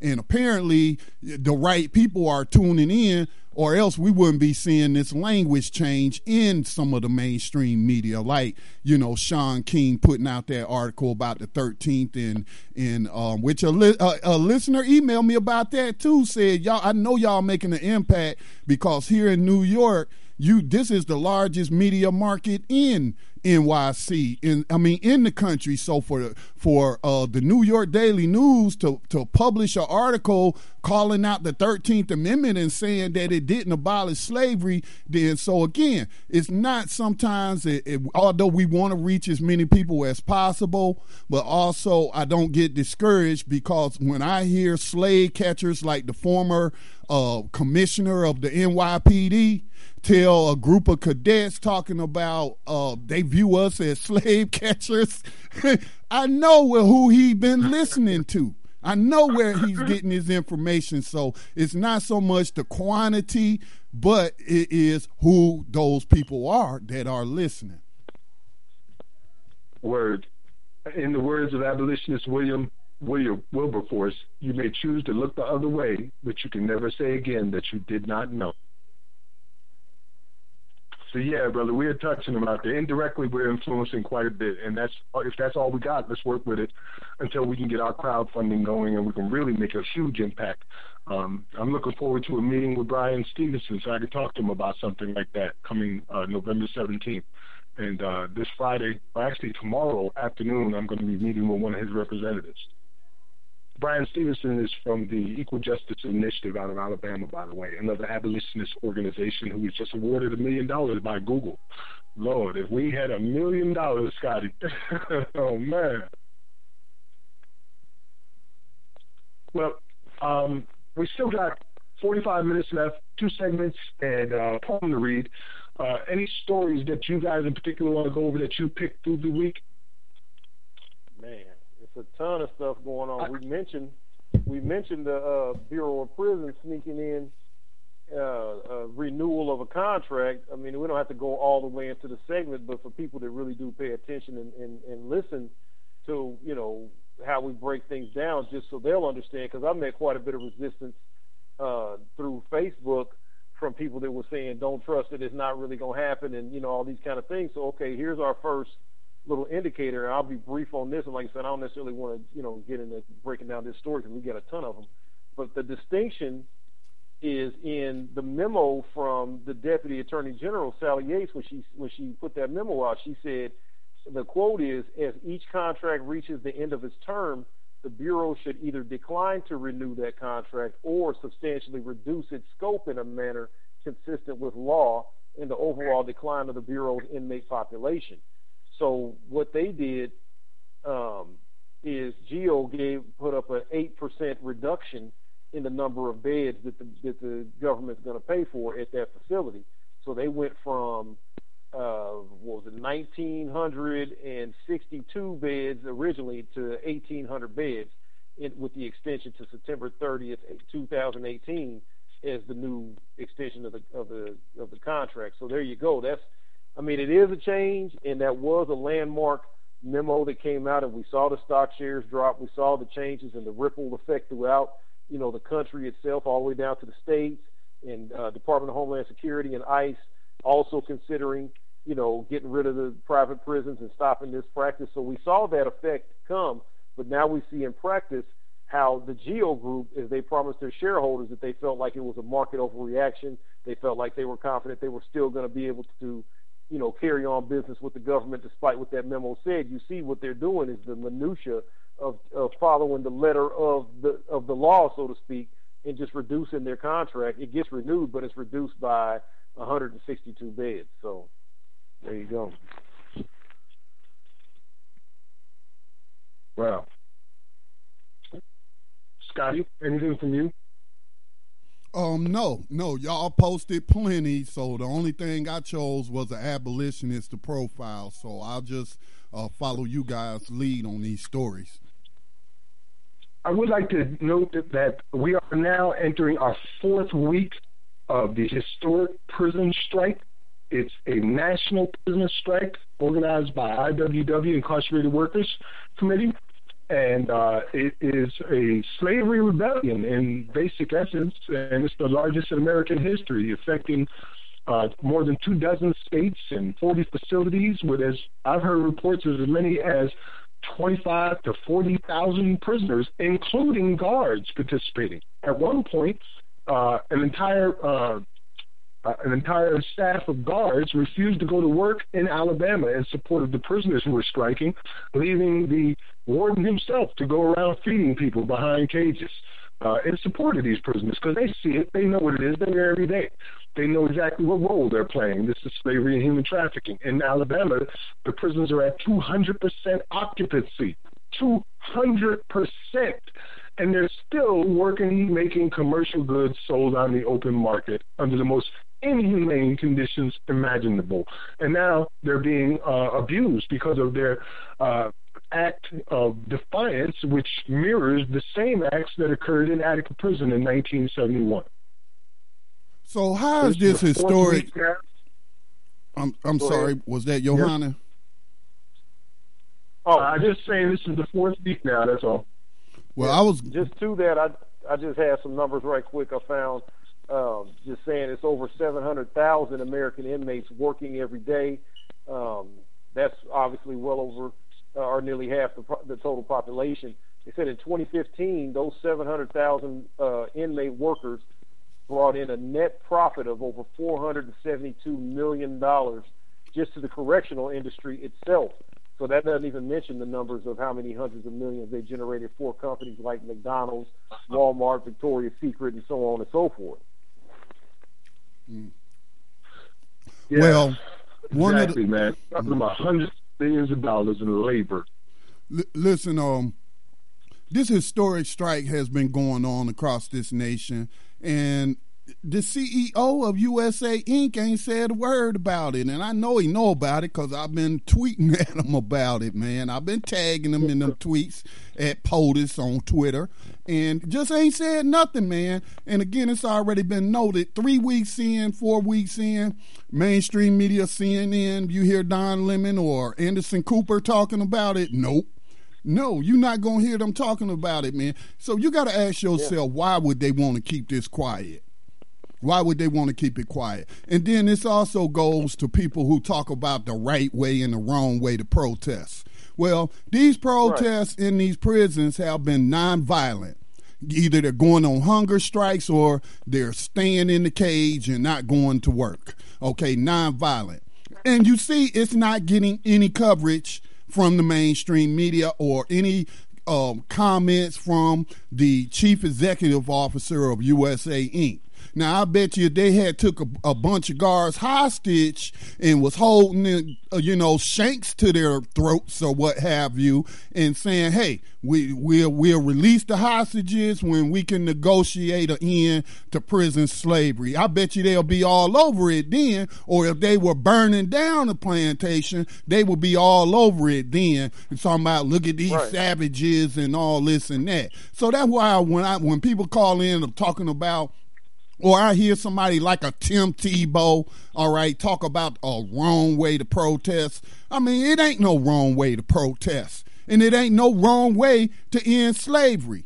Okay, if it take bloodshed, then it take bloodshed. I got blood to give. Okay, so ain't no right way or wrong way to oppose what they doing. Okay, so I just want to get that out there because, a lot of people, they want to be in this respectability politics, but then, then everything you do, they find something wrong with it. So shout out to the prisoners across this land who are protesting against modern day slavery.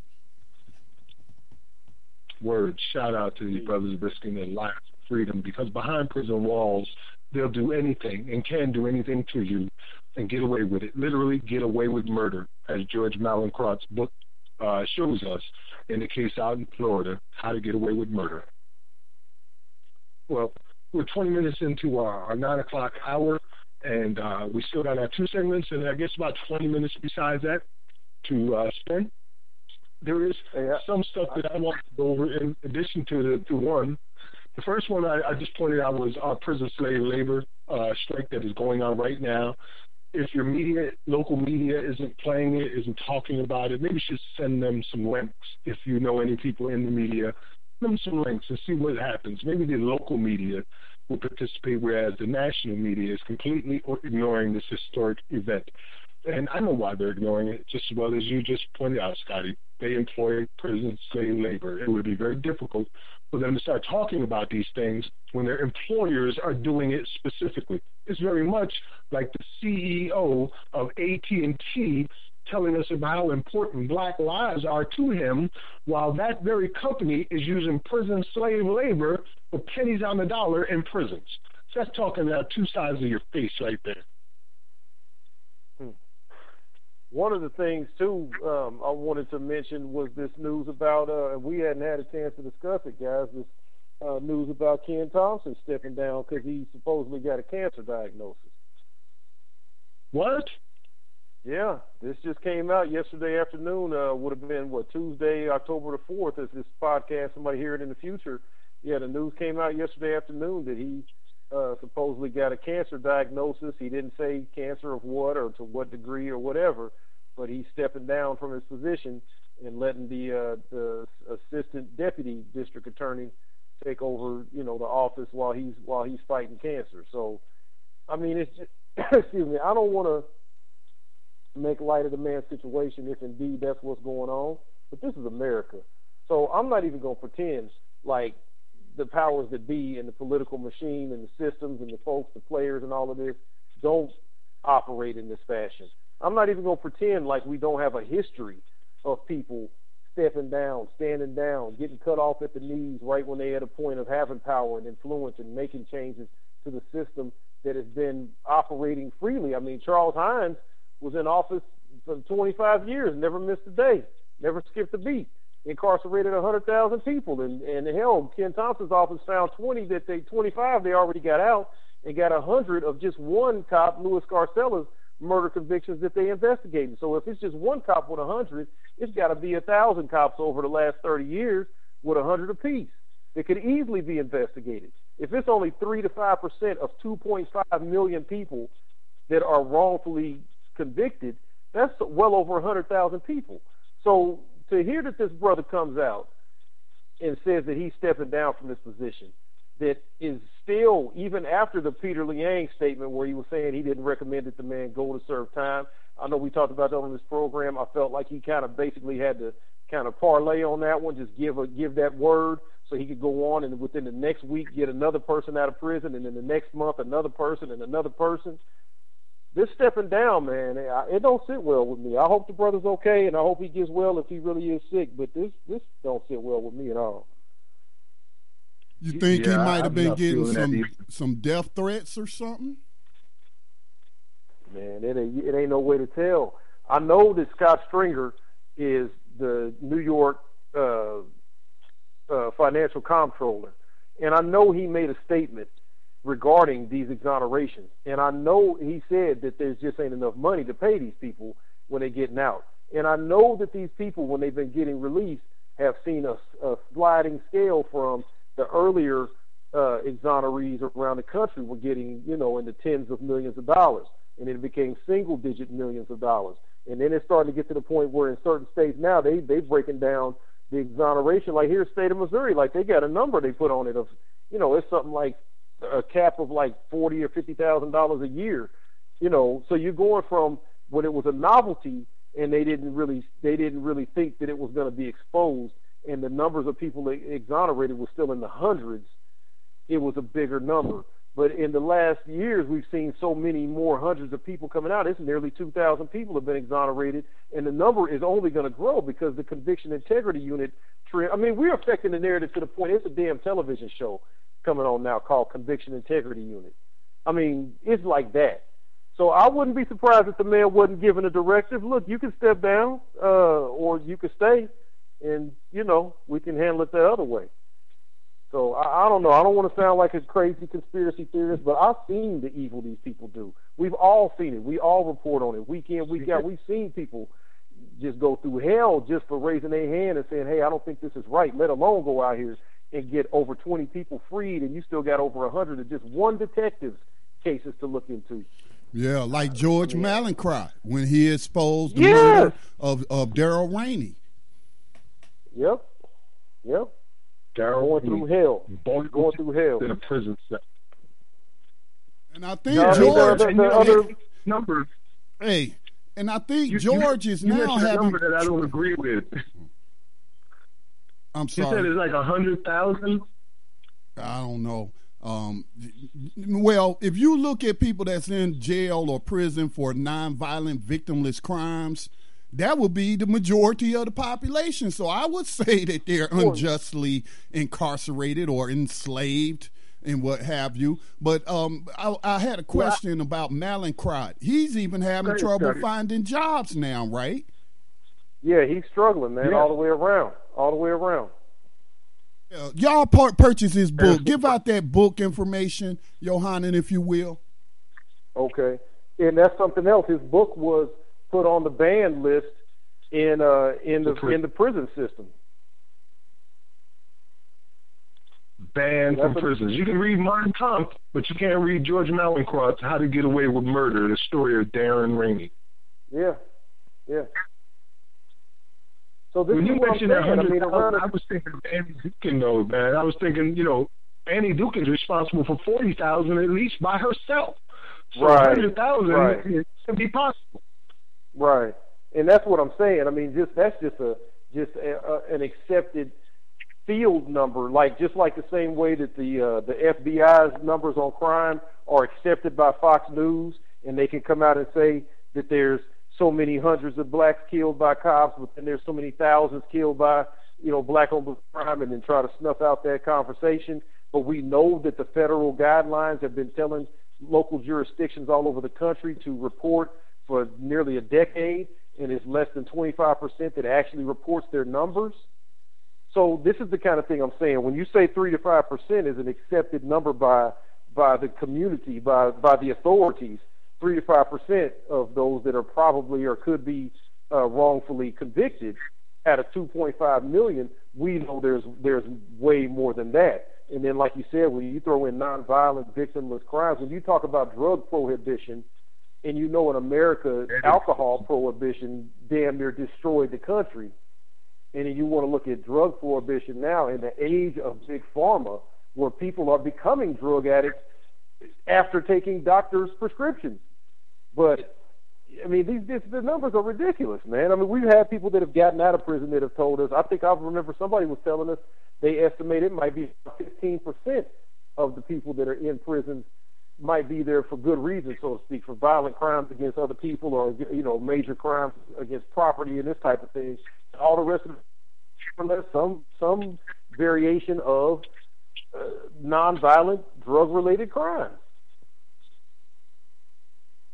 Right. Yeah. It's the majority are in there for nonviolent drug-related crimes. There was a recent study that came out from Prison Policy Initiative called The Whole Pie 2016, which shows you exactly why people are in prison, how many are there, and the full numbers. I'll put it on New Abolitionist Radio and also at our spot on Black Talk Radio Network, so you can view it. there is some good news that's coming out. I wanted to share another victory for the abolitionists, and if you shows want, again that we are affecting the narrative in the halls of politics.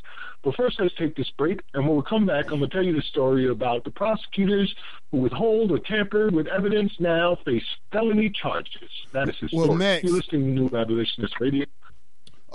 Before we go, we'll be right back after. Before we go to the break, go ahead, Scotty. Yeah, before we go to the break, you had mentioned the Mr. Stevenson, the CEO of AT&T, and the comments he made, and that was actually the focus of my Black Talk Radio weekly commentary for Tanya Free and Friends, which comes on at 2:00 on this network on Wednesdays. So I want to play that because I want people to hear what he said. Okay, so this is what's his name again? Randall Stevenson. Yeah, Randall Stevenson is his name.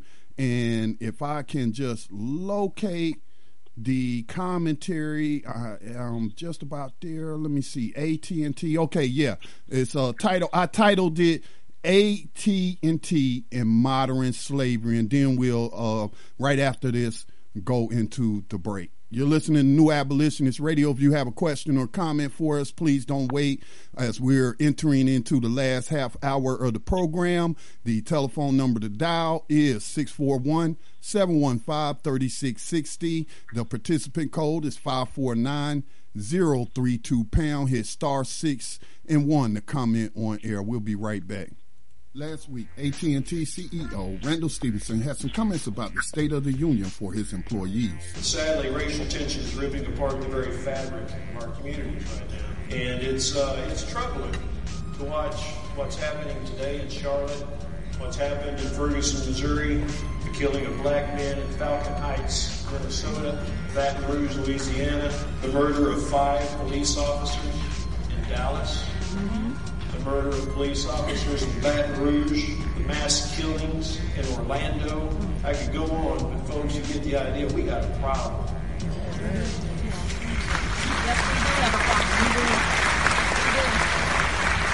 Now, there are some that are here tonight that the mentality and the thought process would be the police need to crack down and get control of these communities. There are also some who are expressing some legitimate pent-up anger over injustice and violence and say we have to deal with that first. And there's going to be several people in between those two ends. The question I have to ask is, where are you on this? Mr. Stevenson is asking, where do you stand on the issues plaguing the nation, but he has yet to respond to a Change.org petition pointing out that AT&T has been using prison slave labor since 1993. When in a move against unionized labor, the company started using prisoners making less than $2 an hour to do call center work. On October the 7th, the documentary film The 13th will premiere on Netflix, and it is said to expose modern slavery in prisons by way of the 13th Amendment of the U.S. Constitution.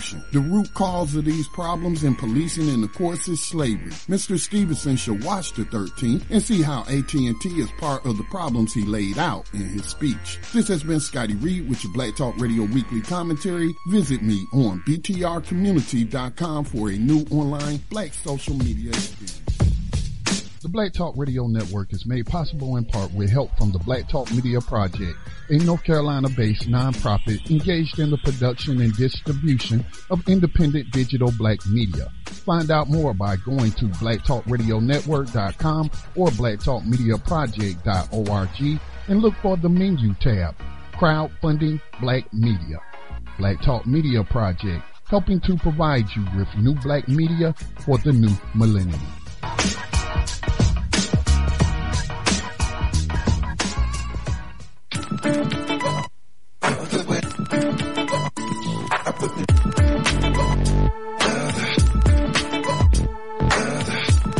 You are tuned in to Black Talk Radio, new black media for the new millennium.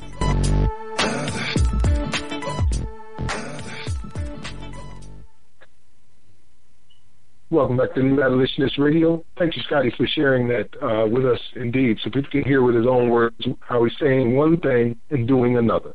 This is the CEO of AT&T, a company that uses prison slave labor, pennies on the dollar, paying people to do what others can do on the outside where so many are unemployed. Yeah, Black man. lives really yeah. matter. They also matter behind bars. Yeah, and I bet you that AT&T probably has a poor hiring record for felons. So what I'm saying is, you can work for AT&T if you behind bars, but if you out on the streets, you may or may not be able to get a job.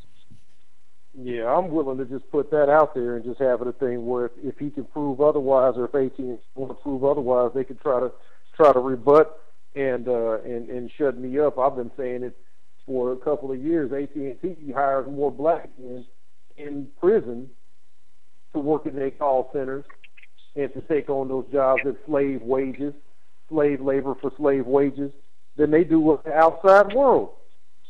So until they can show some kind of proof, maybe I don't have the right numbers, maybe I don't see all the information, but from what I've been able to find out, that's the truth. They hiring more people of color, more Black Lives Matter, as he want to bring up in his meeting and take on that credit and convince a bunch of Negroes to run out and switch over their contracts and switch over their business to AT&T because, he mentioned us. He must love us. And this is what they're doing. You can't go get a job with him, but you can go switch your service over to him because of something he said, and you got a soundbite. You should know the truth, that he's hiring more people out of your community behind bars than he would let come in and do an interview and give them an honest chance to get a job. Sometimes the truth hurts, don't it? Well, I want to share this final story before we finish up with our last segments, and it's another victory, as I said before. Every week we do our 21st Century Rider on the Underground Railroad, showing another exonerated individual who was falsely incarcerated, and more often than not, it always seems to involve prosecutorial misconduct. And they do everything you can imagine to keep these brothers and sisters in these prisons when they have never done anything at all. Well, that's about to change, apparently. The Los Angeles Times published this article titled "Prosecutors Who Withhold or Tampered with Evidence Now Face Felony Charges," and it's by Christopher Goffard, a contact reporter. It says, amid an ongoing controversy in the Orange County Courthouse involving accusations of prosecutorial misconduct, a new law will ratchet up penalties for California prosecutors who tamper with evidence or hide exculpatory material from the defense. Under the law, which was introduced by Assemblywoman Patty Lopez, Democrat from San Fernando, and signed by Governor Jerry Brown on Friday, a prosecutor can receive up to 3 years in prison for altering or intentionally withholding evidence that defendants might use to exonerate themselves. Previously, those acts were considered misdemeanors. Wow, that just hurts saying it, that previously it was considered a misdemeanor to hide evidence that would free people who were innocent. It goes on to say, here's so many. Say again, Scotty? Question, who's going to prosecute the prosecutor? Because I certainly have not heard of Kamala Harris, the California Attorney General, bringing charges, misdemeanor or otherwise, against any prosecutor for wrongdoing. In the history of the United States, only one prosecutor has ever faced charges for prosecutorial misconduct. So hopefully this new law that has just come into play will change that. I guess we're going to see. It's because they're doing it, so it's only a matter of application now. And she says, I hear so many stories about innocent people across California and across the country who have been wrongfully convicted, Lopez said. I just hope that when people think the rules don't apply to them, they will think twice before they abuse their power. Lopez said the legislation was not specifically inspired by events in Orange County. However, the controversy surrounding the office of longtime district attorney Tony Racklecross spurred the bill's advocates and informed the debate on the Senate floor. In March 2015, Orange County Superior Court Judge Thomas Goethals removed Racklecross' office from one of the most high-profile cases, the prosecution of mass murderer Scott DeCry. The judge said prosecutors repeatedly had violated DeCry's rights by failing to turn over evidence, though he did not find they had engaged in willful misconduct. The California Attorney General's office, which has inherited the case, is appealing Golta's ruling. The Cry's attorney, Assistant Public Defender Scott Sanders, has argued that Orange County jailers have flouted inmates' rights for years within an illegal jailhouse informant program, and that prosecutors consistently have tried to conceal it. The scandal, which drew nationwide attention, has resulted in the collapse of cases against numerous criminal defendants. So you can read the rest of that story either at New Abolitionist Radio or at community.blacktalkradionetwork.com. I consider that a victory, man. There's a law in place now to prosecute prosecutors. And as you said, who's going to prosecute the prosecutors? I guess that is yet to be determined. Yeah, it's definitely a good development in terms of the law, but like I was talking about earlier today, like for example, you got the slave catchers in Florida who are going on strike in Broward County. That's where the Miami Dolphins play, and saying, oh, until they stop this madness and start paying respect to the slavers' anthem, we're not going to provide them an escort, and we're going to let the angry mob of racist suspects get to them and whatnot. Well, in the Constitution of Florida, it says public servants can't go on strike. But they're saying they're going on strike and nobody's doing anything about it. So I always want to see these sort of things be turned into law to where we can hold people accountable. That's only half the battle, because then it comes to the question of, well, who's going to be the one that prosecute them? Just like you got the Department of Justice bringing RICO charges against young black men in New York City, charging them with RICO charges, man, and what have you. But I've yet to see them make a case against any of these slave catcher departments who are working with city officials to raise revenue by just targeting people and giving them unneeded tickets. And then when they can't pay, shuffling them around in the jails. It's a business, man. It's a system. It's a system. That's why I try to tell people and encourage people. We don't have time to be beefing with individuals. I'm not saying what I'm saying about this system or going off on white supremacy like I just got a problem with white people. I don't really care too much about no individuals I meet from day to day. The systems are what we're here to impact. If you can affect these systems, it's going to get so many people out of the way. I mean, again, you referred to scripture earlier. That's for the believers. When you could save just one person, you cover a multitude of sins. If you could just get just one person that's pushed out of the way of the system that's set up, that they don't teach our children about, that they don't teach about in school, that they don't talk about in church, that they don't warn you about every day. You see the viral videos of killings, and you see all this mess going on all the time, all these debates, but nobody talks about the system that's in place that creates this environment and feeds off of this chaos. If you could just stop the system from devouring just one person, think about the benefit to your own personal life. Word. It's just a bunch of hypocrites, man. Bunch of hypocrites saying one thing and doing another. What did James Baldwin say? I can't believe what you do because I can't believe what you say because I see what you do. See what you we do. see what you do.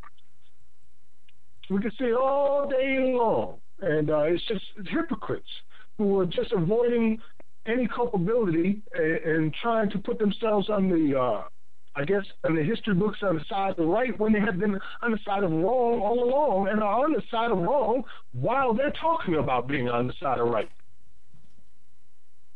That was one of the biggest issues for Frederick Douglass as he was coming up. And the poem that I was going to share today says a lot about that.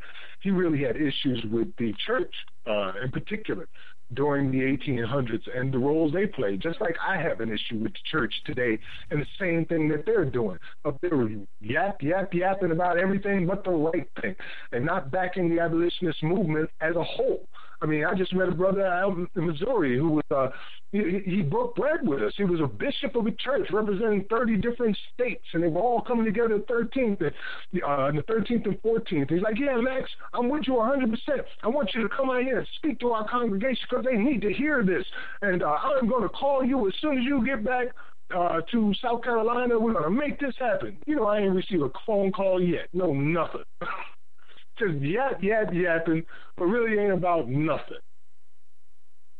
And I told you, the town hall meeting that we did here, the pastor did call for that. I thought we had a breakthrough with that. Here's a man of faith that wants to know how to help the community. We have a good town hall meeting. He had me on the panel with 2 law enforcement officers and a fire.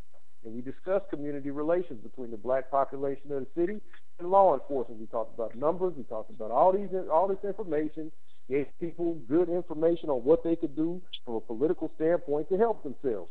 This same pastor, his god brother is the brother Crusher down in Tulsa that got shot. And everybody saw the video of it. That's his family. So he again puts out the call to arms and talks about, you know, how we got to make these changes. Reach out to them again and tell them, hey, we could get the town hall thing going again. We can keep coming and help get this information to people, help show them how to do. This is the election season. Let's get the people educated. Same thing. And I've already been in front of this man at a town hall meeting. I ain't heard nothing in the weeks, in months since. So, I mean, I don't know what it takes for people. I don't know. You would think your own brother getting shot down and relating that directly back to the information we already discussed would be enough to move you. But I don't know. Yeah, I don't know either, man. Scott, we got like 15 minutes left, a little bit less than that. How do you want to roll with this? You want me to do the poem first and then do the final 2 segments, or do the final 2 segments and then close with the poem? Close with the poem. All right. So then we'll go on to our next segment, one of our final 2 here, which will be our 21st Century Rider of the Underground Railroad. And this is our most recent here. It is by the name of Jerome Morgan. On January 17, 2014, Jerome Morgan's murder conviction was overturned. 2 weeks later, he walked out of prison after spending 20 years incarcerated for a crime he did not commit. However, he remained accused of that crime and lived in a state of pretrial limbo with restrictions on his freedom until May 27, 2016, when the state finally dismissed the charges and he was fully exonerated. In 1993, Jerome was wrongly arrested at age 17 and prosecuted for the murder of Clarence Landry III at a Sweet 16 party. I think we might have did this one before already, but nonetheless, let's go with it again. A fight broke out between 2 groups of boys at the party. Shots were fired, and 3 teens were hit to survive. But 16-year-old Clarence Landry died on the scene. By all accounts, the gunman fled the ballroom immediately after the shooting and was chased down the street to an alley where he jumped over a fence.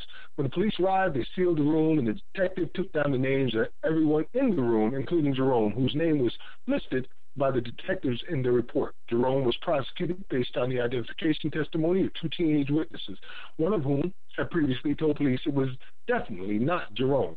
Post-conviction investigation by Innocence Project New Orleans revealed that the prosecutors had in their file a complaint history that proved that it took police a mere 6 minutes to arrive after the shooting, not 30 to 45 minutes as the jury heard. This made the already questionable theory that a gunman, after successfully fleeing from the crime scene, returned to a room of over 80 witnesses. Even less likely, there simply was not enough time for the gunman to flee, run down the street to an alley, jump over a fence, hide the murder weapon, and return to the scene of the crime unnoticed before the police arrived and sealed the room. The teenage witnesses also admitted in 2013 that the detectives had told them to name Jerome Morgan, one of several people about whom rumors were circulated among high school students in the months after the shooting.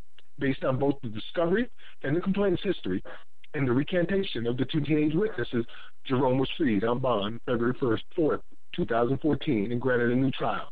For 2 years after his conviction was overturned, IPNL fought to clear Jerome's name, while the district attorney first fought the ruling overturning his conviction, and when unsuccessful, fought to re-prosecute Jerome in spite of the clear evidence.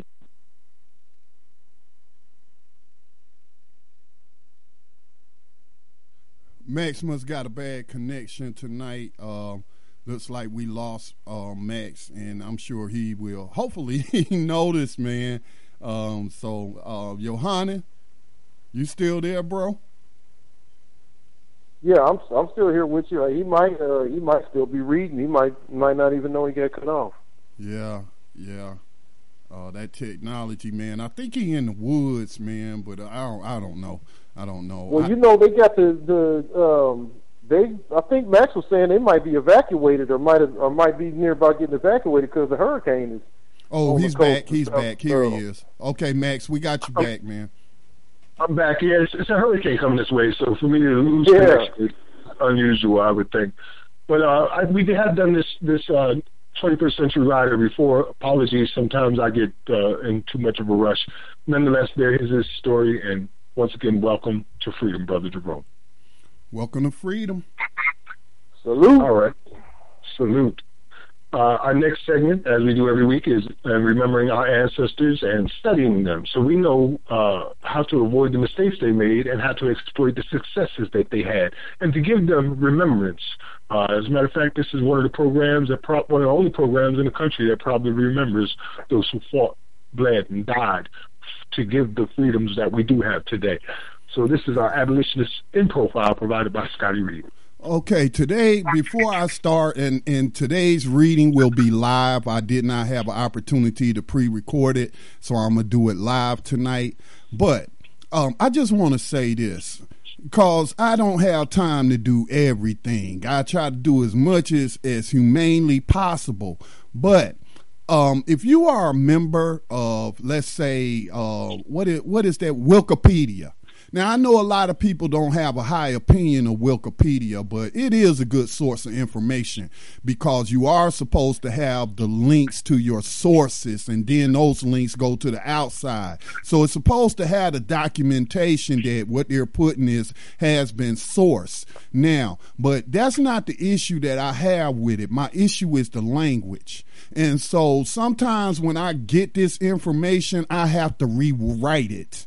Because I other than using the term prison slaves and what have you, if I'm using it in a strategic manner, otherwise I don't refer to people as slaves. They are victims of slavery. They were enslaved persons. And I noticed in Paul Jennings' entry in Wikipedia, they kept calling him a slave and what have you. So I would like to say to those people who join these type of communities, I even have a Wikipedia membership, but you have to log in and start changing the language. Now, I have done that in the past with Wikipedia, and then they would change it back. You know what I'm saying? So it's just always a constant battle, man, to change the narrative.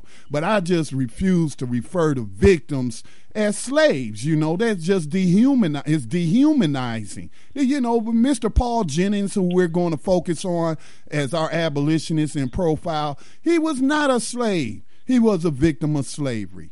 So our abolitionist in profile will be Mr. Paul Jennings. Let me cue up my music.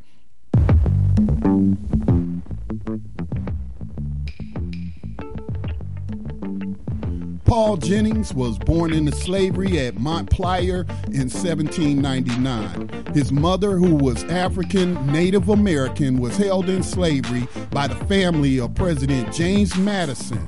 During the War of 1812, let me turn this music down just a little bit. Y'all excuse me. Let me start over. Matter of fact. Paul Jennings was born into slavery at Montpelier in 1799. His mother, who was African Native American, was held in slavery by the family of President James Madison. During the War of 1812 between the Americans and British, Jennings did not make an attempt for his freedom by joining the British Army, which was offering freedom to persons enslaved by Americans. During the war, the White House was set on fire by those fighting with the British. But again, instead of making a break for freedom, Jennings instead risked his life to save a portrait known as the Lansdowne Portrait, which is a painting of America's first slaver-in-chief, George Rottenmouth Washington.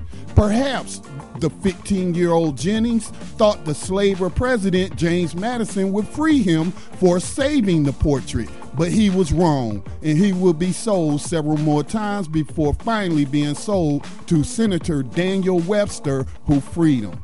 Jennings, after obtaining freedom, became part of the large free black community of Washington, D.C., which outnumbered enslaved persons by 3-1 at the time. In 1848, Jennings helped plan a mass escape of 77 slaves from Washington, D.C.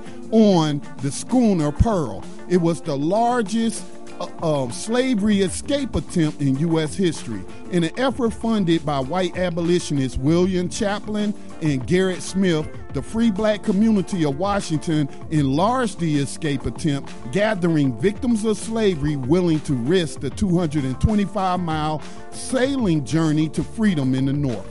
The victims of slavery were captured and returned to Washington, D.C. after having been delayed by poor winds. Their enslavers quickly sold them to traders, and most were sold again in the Deep South. Jennings would later return to Virginia in the 1850s as a free man and was able to reunite with family he had been forced to leave years before. His 3 enslaved sons would escape and join the Union Army during the American Civil War. In 1865, Jennings would publish what is considered the first White House memoir, which was about his time as a captive victim of President James Madison. Jennings would buy a lot of land and build a home in Washington, D.C., where he again reunited with his children. His son John lived with him. His daughter Mary lived next door with her 2 children. His sons Franklin and William also lived in the area. Paul Jennings died at the age of 75 in 1874, leaving his family the house and property. New Abolitionist Radio salutes Paul Jennings and his sons. Salute. Salute. Yeah, you might have been right. He might have been looking for the meritorious manumission. He thought he was going to turn it. He was going to turn him in and he was going to get free. They showed him, though, but he still made it. Yeah, he made it, but I was like, he was only 15 years old at the time, so, but he saved while the White House was burning. They should have let it burn to the ground, but he saved the picture of old Rotten Mouth Washington, and I guess he thought he was going to get free. Oh, he saved a national treasure. Oh, we must reward him with freedom. No such thing. Well, we're coming up to like right. Is there anything you guys want to end with before I go into this poem? Peace to the abolitionists. Yes to these oppressors. And I would just like to say thank you. Just like the listener called in and thanked us for the programming on Black Talk Radio Network and for the information we put out through the various programs like New Abolitionist Radio, I have to say, we do our part. Using our skills and our talents, but we could not do this without the help of those who help fund the Black Talk Media Project. So this is a family affair. So thank you to everybody out there. And like Yohanan says, peace to the abolitionists, death to the oppressors. Word. I would like to say that if you have never listened to the audiobook or read The Life of an American Slave by Frederick Douglass, then you should consider it mandatory reading for abolitionists. This is something I found in the appendix called A Parody by Frederick Douglass. Come, saints and sinners, hear me tell how pious priests whip Jack and Nell, and women buy and children sell, and preach all sinners down to hell, and sing of heavenly union. They'll bleat and baa and donal like goats, scourge down black sheep and strain at moats, array their backs in fine black coats, then seize their Negroes by the throats and choke the heavenly union. They'll church you if you sip a dram, and damn you if you steal a lamb, yet rob old Tony, Doll, and Sam of human rights and bread and ham, kidnappers heavenly union. They'll loudly talk of Christ's reward and bind his image with a cord and scold and swing the lash aboard and sell their brother in the Lord to handcuff heavenly union. They'll read and sing a sacred song and make a prayer both loud and long and teach the right and do the wrong, hailing the brother-sister throng with words of heavenly union. We wonder how such saints can sing of praise the Lord upon the wing, who roar and scold and whip and sting, and to their slaves and mammon cling in guilty conscious union. They'll raise tobacco, corn and rye, and drive and thieve and cheat and lie and lay up treasures in the sky by making switch and cowskin fly in hopes of heavenly union. They'll crack old Tony on the skull and preach and roar like bashing bull, a braying ass of mischief full, then seize old Jacob by the wool and pull for heavenly union. A roaring, ranting, sleek man thief who lived on mutton, veal, and beef, yet never would afford relief to needy, sable sons of grief, was big with heavenly union. Love not the world, the preacher said, and winked his eye and shook his head. He seized on Tom and Dick and Ned, cut short their meat and clothes and bread, yet still loved heavenly union. Another preacher, whining, spoke of one whose hearts for sinners broke. He tied old Nanny to an oak and drew the blood at every stroke and prayed for heavenly union. Two others opened their iron jaws and waved their children's stealing paws. There sat their children in gewgaws. By stinting Negroes' backs and maws, they kept up heavenly union.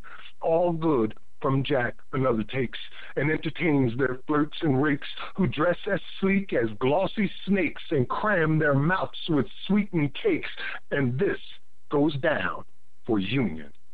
Remember, abolition is a reason for a revolution, so we can finally know some peace. Peace. Rise up, rise up, rise up, rise up, rise up, rise up, rise up, rise up, rise up, rise up. Showtime. Just lift your eyes up, let your wise rise up. See the signs of the times. If it's time, rise up, rise up.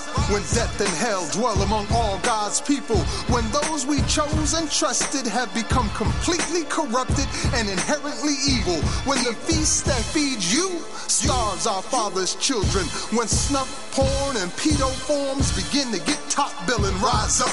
When famine claims millions, when justice gives blind